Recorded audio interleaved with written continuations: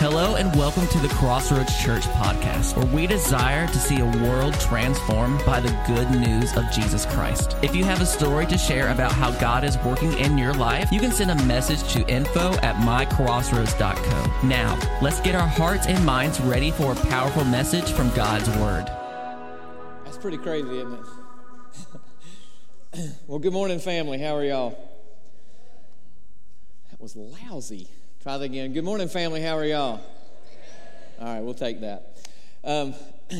So I wanted to intro the talk today using that kind of video clip. And so before I even mentioned it to the staff, I actually went and watched a bunch of videos. But some of the videos I watched were people setting up these complex domino things like that, and then getting like almost completely done and then accidentally hitting it and destroying it, or they set it all up and it's running really well and it gets like 2/3 of the way and then one domino doesn't fall the way it's supposed to, and just watching the frustration and the anxiety that created.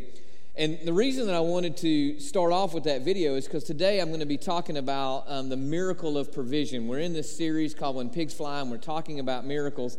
And I want to just start off by saying that I'm probably the least qualified to stand up here theologically and explain to you how God does miracles. And in fact, when I was initially approached about preaching on miracles, the first thought that came to my mind was just how inadequate I was for that, and how humbling it was to recognize in that moment that God's ways are above my ways, that His thoughts are above my thoughts, and just going, how in the world do you stand up here and preach about miracles?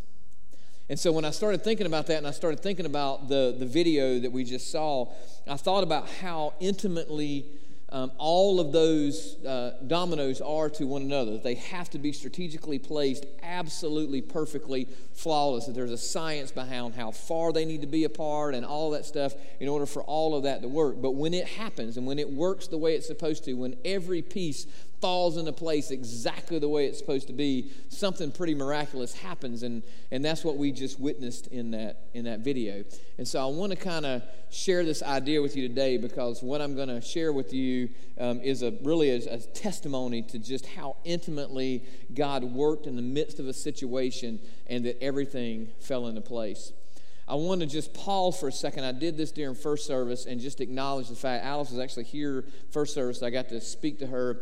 When we built the Next Gen building, I was on staff as the youth and college and career pastor, and people assumed when we named Katie's Cafe, that we named it after my wife, Katie, because we had just gotten married. And that was actually, I told her I did because it made me look good. I didn't do that. But we actually named it after Katie Moody, and we had all kinds of fun little drinks named after her and all this kind of stuff, because we wanted to keep the testimony and the story of Katie going when we did that. And so it was actually named after Katie Moody, not my wife, but it gave us a chance to kind of share that story. And so I thank Zach in first service, and I want to thank him again for just kind of bringing that story back up, and the truth and the testimony of her life and everything back up as a reminder. So it was just awesome to see that. I knew that we were going to be showing a testimony about that, but I had no idea that it was going to be that, and it was awesome to see that. So I've been challenged or given the task of speaking on provision.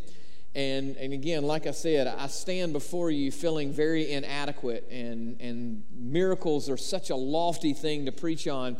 And so I walked into this reluctantly, and I was talking with a mentor of mine, and I said yes because I do enjoy when I get a chance to speak, but I was like, I feel so inadequate about speaking on miracles. And so I was kind of lamenting to one of my mentors about, I don't know how to do this, I don't know how to approach that. And we talked about different testimonies and different stories, and especially in the Old Testament, of God providing, like the woman who didn't have the resources, and the prophet had to go in, and they started pouring oil, and they kept pouring oil and kept pouring oil. And there's story after story after story that we could talk about how God provided for the needs of people over and over and over, whether that be financially or with whatever kind of resources. And so I kind of walked through and started thinking about all of those different stories and what I could go with. And as I really began to pray, I was challenged by this thought.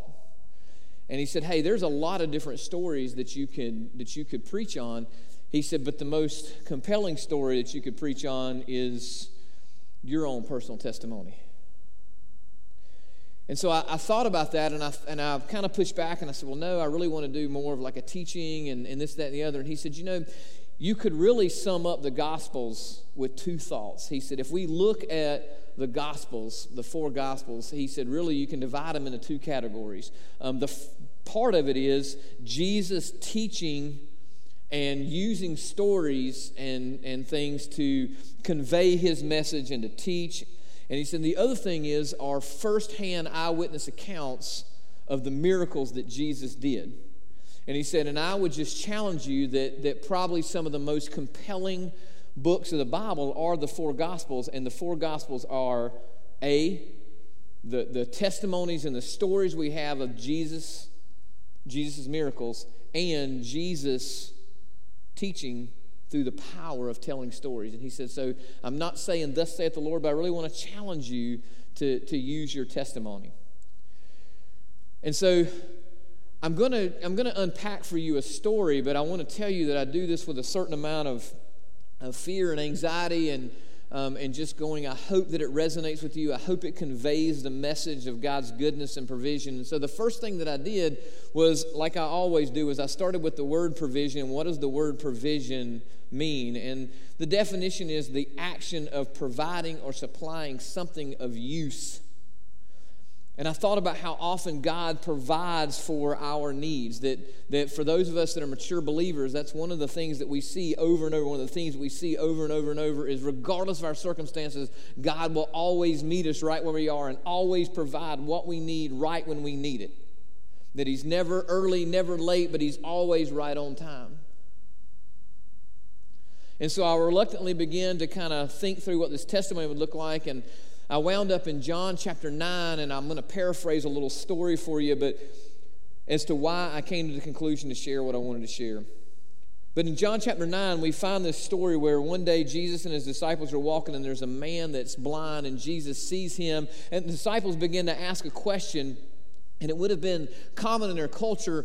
The belief was that a person would have been afflicted with blindness or some other kind of ailment like that because of either their sin or because of the sins of their families. And so the disciples began to ask Jesus a question, and we're like, all right, this blind guy, who sinned? Did he sin or did his parents sin? And Jesus said neither one, that he is in this state so basically so that you can see this miracle, this miraculous thing that I'm about to do, that you're getting ready to witness and capture something and testify to something and be a firsthand witness to something amazing. And Jesus takes some mud and he heals the blind guy, and this guy's been blind since birth. And of course, everybody witnesses this healing, and they're all like, amazed by this. And the religious leaders of the day were so upset because this happened on the Sabbath, and they began to launch into this investigation to try to figure out how it happened, and they're calling all these eyewitnesses to witness this miracle.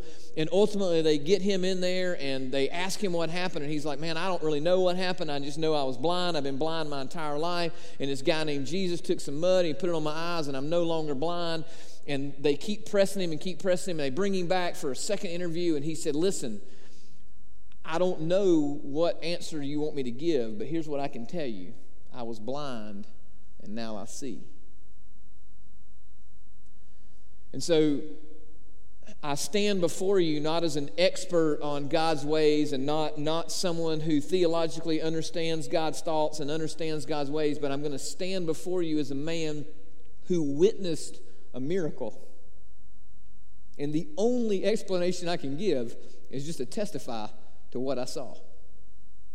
That what should have been wasn't. And that God, through the power of provision, did something miraculous. So back in around 2013, I was up here speaking, and I got done and I went and sat down, and my wife had this terrified look on her face when I sat down. So the first thought that went through my mind is, oh my gosh, I've stood up there and preached the entire time with my pants unzipped. And so I began to check my nose to make sure I didn't have a booger hanging out or something like that. And I look at Katie, and Katie's kind of got this pale look, and she's like, I just heard the Holy Spirit say something. I don't know how to tell you this, but I know it's from God. And it's pretty overwhelming. And I was like, all right, so please tell me. She's like, God just spoke to me and told me that we're supposed to have a third child. And I immediately looked at her and I was like, no, you ate something bad for breakfast. That's the reason that you don't feel well. That's the reason you're pale. It was not the Holy Spirit. You've eaten something. And she's like, no, I'm telling you, God said we're supposed to have another child. And I arrogantly looked at her and said, I tell you what. I said, God will need to confirm that, not in a burning bush, but he will need to set an entire forest on fire. But I'll pray through that. All right? Because you're my helpmate. Yeah, that was the wrong thing to say. So I began to pray, but I had all these logical excuses. First of all, we were both over 40. I don't know if Katie was over 40. I was over 40. And we had just launched this new ministry financially. We weren't in a good place. And so I had these three excuses as to why we shouldn't have another child. And so I began to just kind of pray through it, but just knew that was not what God's calling us to do. So I wound up at this conference in Atlanta. There's about 10,000 people at this conference. We go to lunch, and I go to lunch with some buddies from Crossroads, and we're all eating, and I'm kind of sharing that, Katie's convinced that we're supposed to have another child, and I'm not so convinced, and I'm like, yeah, I'm over 40. We don't financially run in a good place. We just launched this ministry. And we come back, and the speaker that's speaking to these 10,000 pastors is basically speaking on how easy it is for those of us that are mature believers to get so caught up in our theology and so caught up in our religious mindset that we miss sometimes the calling of God. But we have very logical, what seem to be spiritually grounded excuses. And he said, I'm going to speak to three individuals here. And he began to talk to one individual about something, and then he said, and I don't know who this next one applies to, but there's somebody in here that God's calling you to increase the number of arrows in your quiver and calling you to have another child. He's confirmed it through your wife. And so I'm starting to kind of pay attention, and he's going, and you've got really, really good logical excuses like you're over 40, financial, and he begins to name all these excuses. And being with the group of guys that I'm with, and I've shared this, this struggle in private, they begin to yell in front of 10,000 people, it's this guy right here, it's this guy right here. So God calls me out in front of 10,000 people that we're supposed to have another child. So I call Katie, and I affirm that it was not eggs that she ate that morning, but rather the Holy Spirit was calling us to have another child. So we get pregnant. And about 14 weeks into that pregnancy, we lose the pregnancy. And Katie and I are left kind of bewildered and not understanding exactly what God's doing in this moment, and it was a painful time for us. But my wife was so amazing in that moment because she knew that she had heard from God and that he had a plan, and that this didn't change what he was calling us to do, that he still had a plan and a purpose. And so the following summer, we're at the gym and we're on the treadmill, and Katie looks over at me and all of a sudden just goes, I'm pregnant. And she just knew in that moment that we were now pregnant again. And so she goes to the doctor, and they confirm through some tests that she's pregnant, but we're not quite far enough along, so they want her to come back to get an ultrasound. And so we go back and we get an ultrasound, and I could tell something was wrong because the tech that we had was always normally calm. She began to be a little anxious. She leaves the room. She goes to the doctor. The doctor comes in. The doctor's looking, and before long, they're ushering us into this office. And the doctor looks at Katie and I and says, you have a corneal ectopic pregnancy. It's life-threatening. We need you to go over to the hospital immediately. We have an on-call doctor over there. We're going to need to remove this pregnancy because it's life-threatening. And I remember sitting in that moment and the weight of that moment falling upon me and going, man, not again. This is not what I signed up for. This is not what you called us to. And I remember God just in his grace and his mercy reminding me that in this moment I get to choose to believe, and I get to choose to walk in fear and doubt, or I get to walk in the promise and the power of his provision. And so Katie and I get in the car and we go across the street, and the doctor wants to make sure that he sees everything, so he runs another ultrasound.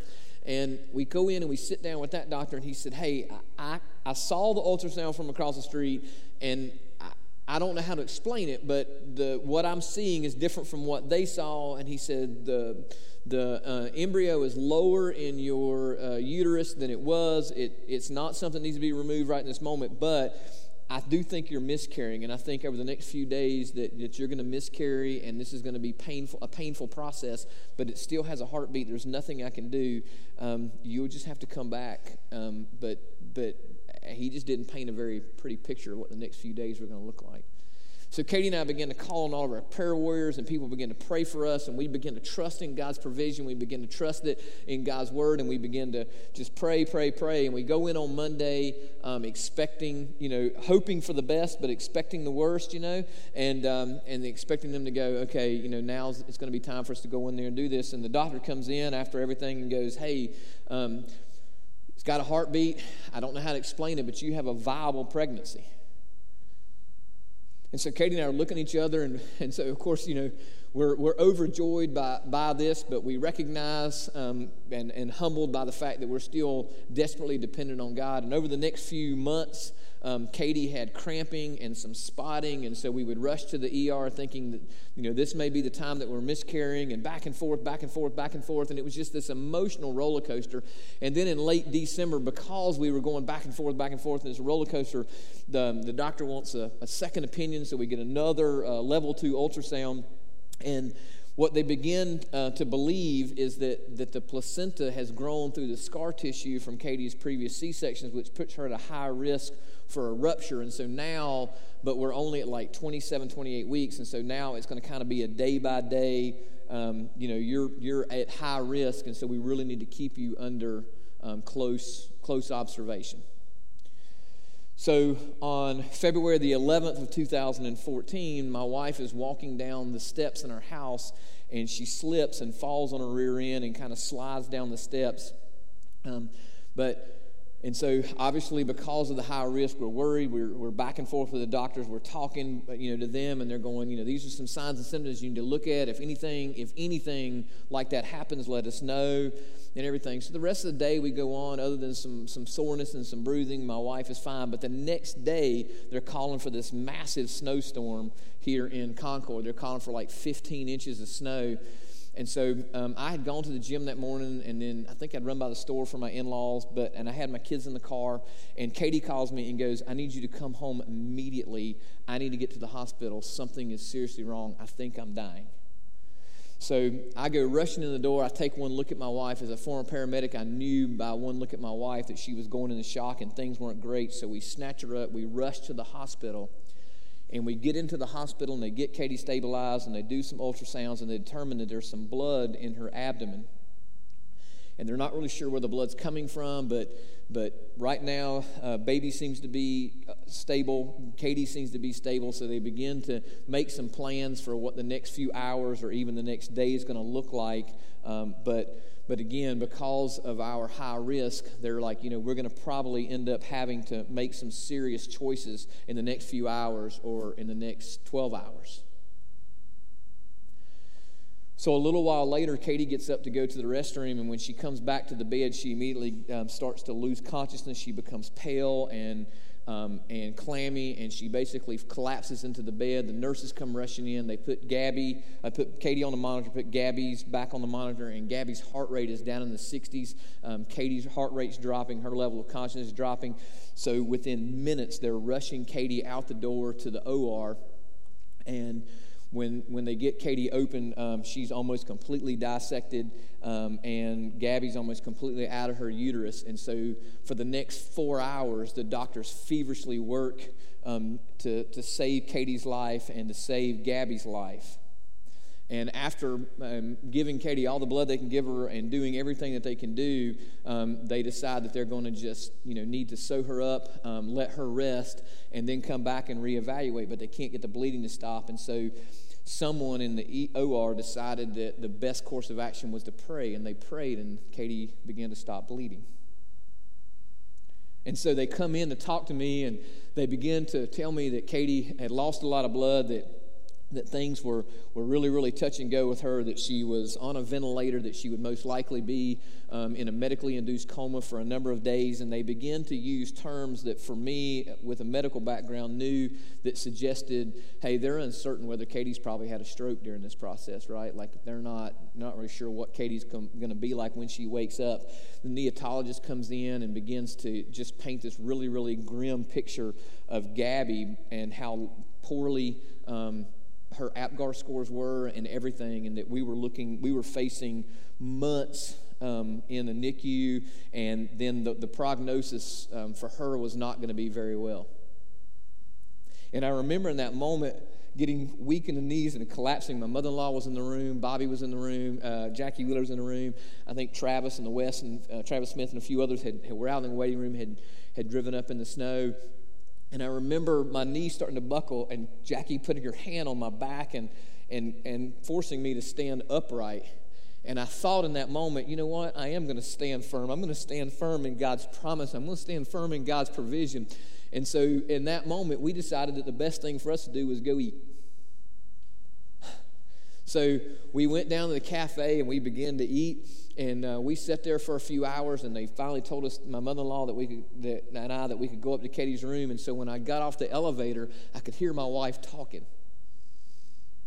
That she was fully conscious. She was actually complaining, but we'll get to that. She was fully conscious. She had extubated herself, but I guess sometime in the process of being sedated, she had scratched her eye, and she kept complaining about her eye hurting and everything. But my wife was fully conscious, fully cognizant of what was going on, so much so that she was aware that she had pain in her eye and all this other stuff. And so just this miraculous acceleration of her recovery process happened, and within a few hours I was able to go down to see Gabby, and by the next day she was off a ventilator and on a CPAP. Within a day after that she was off the CPAP and just in her little incubator, and 30 days later we're being discharged from the hospital.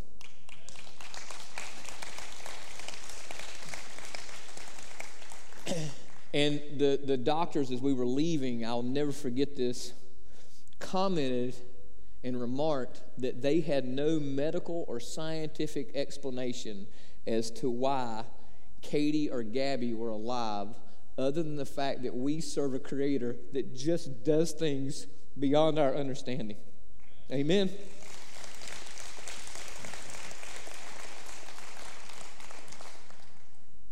And so I don't stand up here as some well-educated theologian. I stand up here as a person who witnessed miracles and witnessed God provide and do something that's beyond explanation, that defies logic, defies reason, defies understanding. Just like the man who said, I don't know how he did it, but I'm telling you, I was blind and now I see.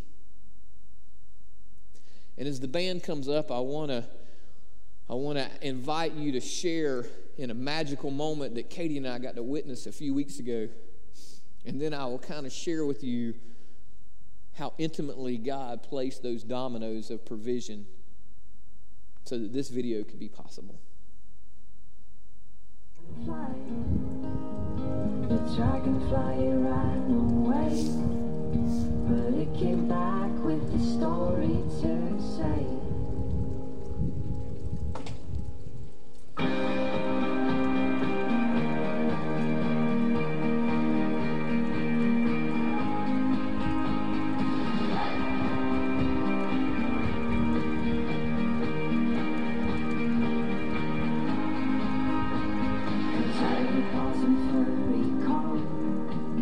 She went down the forest road, the forest of talking trees. They used to sing about the birds and the bees. The bees had declared a war. The sky wasn't big enough for them all. The birds, they got help from below, from dirty ponds and the creatures of snow.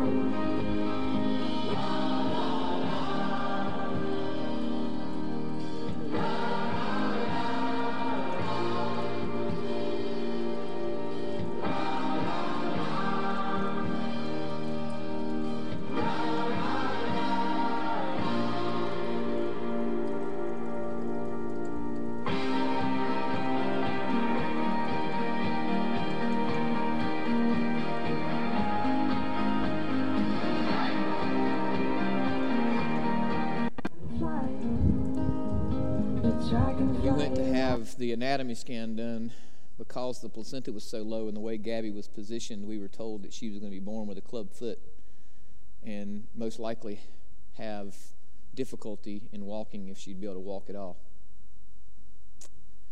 Because we were over 40 and high risk, we were able to get multiple ultrasounds that led the doctors to believe that Katie was at a high risk for a ruptured placenta. Because Katie fell on those steps the day before, it caused a small bleed that allowed her to become symptomatic just slowly enough that it gave us time to get to the hospital ahead of the snowstorm. Because there was a snowstorm, labor and delivery, the OR, the NICU were all double-staffed with off-going and oncoming staff. Because of the snowstorm, there were multiple doctors snowed in at the hospital. Because of some of the condition that my wife was left with post her multiple surgeries and stuff like that, she was left in need of some reconstruction and stuff like that, and through God's provision, all of those financial means were met. And so I share this testimony with you because every argument I had, God, through His provision, placed every one of those dominoes so intimately in place so that every resource we needed, every provision we needed was right where we needed it to be, right when we needed it to be there. So my prayer for you and I, as I close, is that you and I recognize that we serve a God who does incredible things, and that we be thankful that His ways are above our ways, and that we be thankful that His thoughts are above our thoughts. That we don't need to know how He does anything, that we can rest confident in the fact that you and I were dead in our transgressions. And at the right time, when we were unable to do for ourselves what needed to be done, Christ came and died for us. Because God provides provision through miracles. Thank you so much for listening to the Crossroads Church podcast. If you would like to listen to past Crossroads Church podcasts, you can go to mycrossroads.co/podcast. Once again, thanks for listening.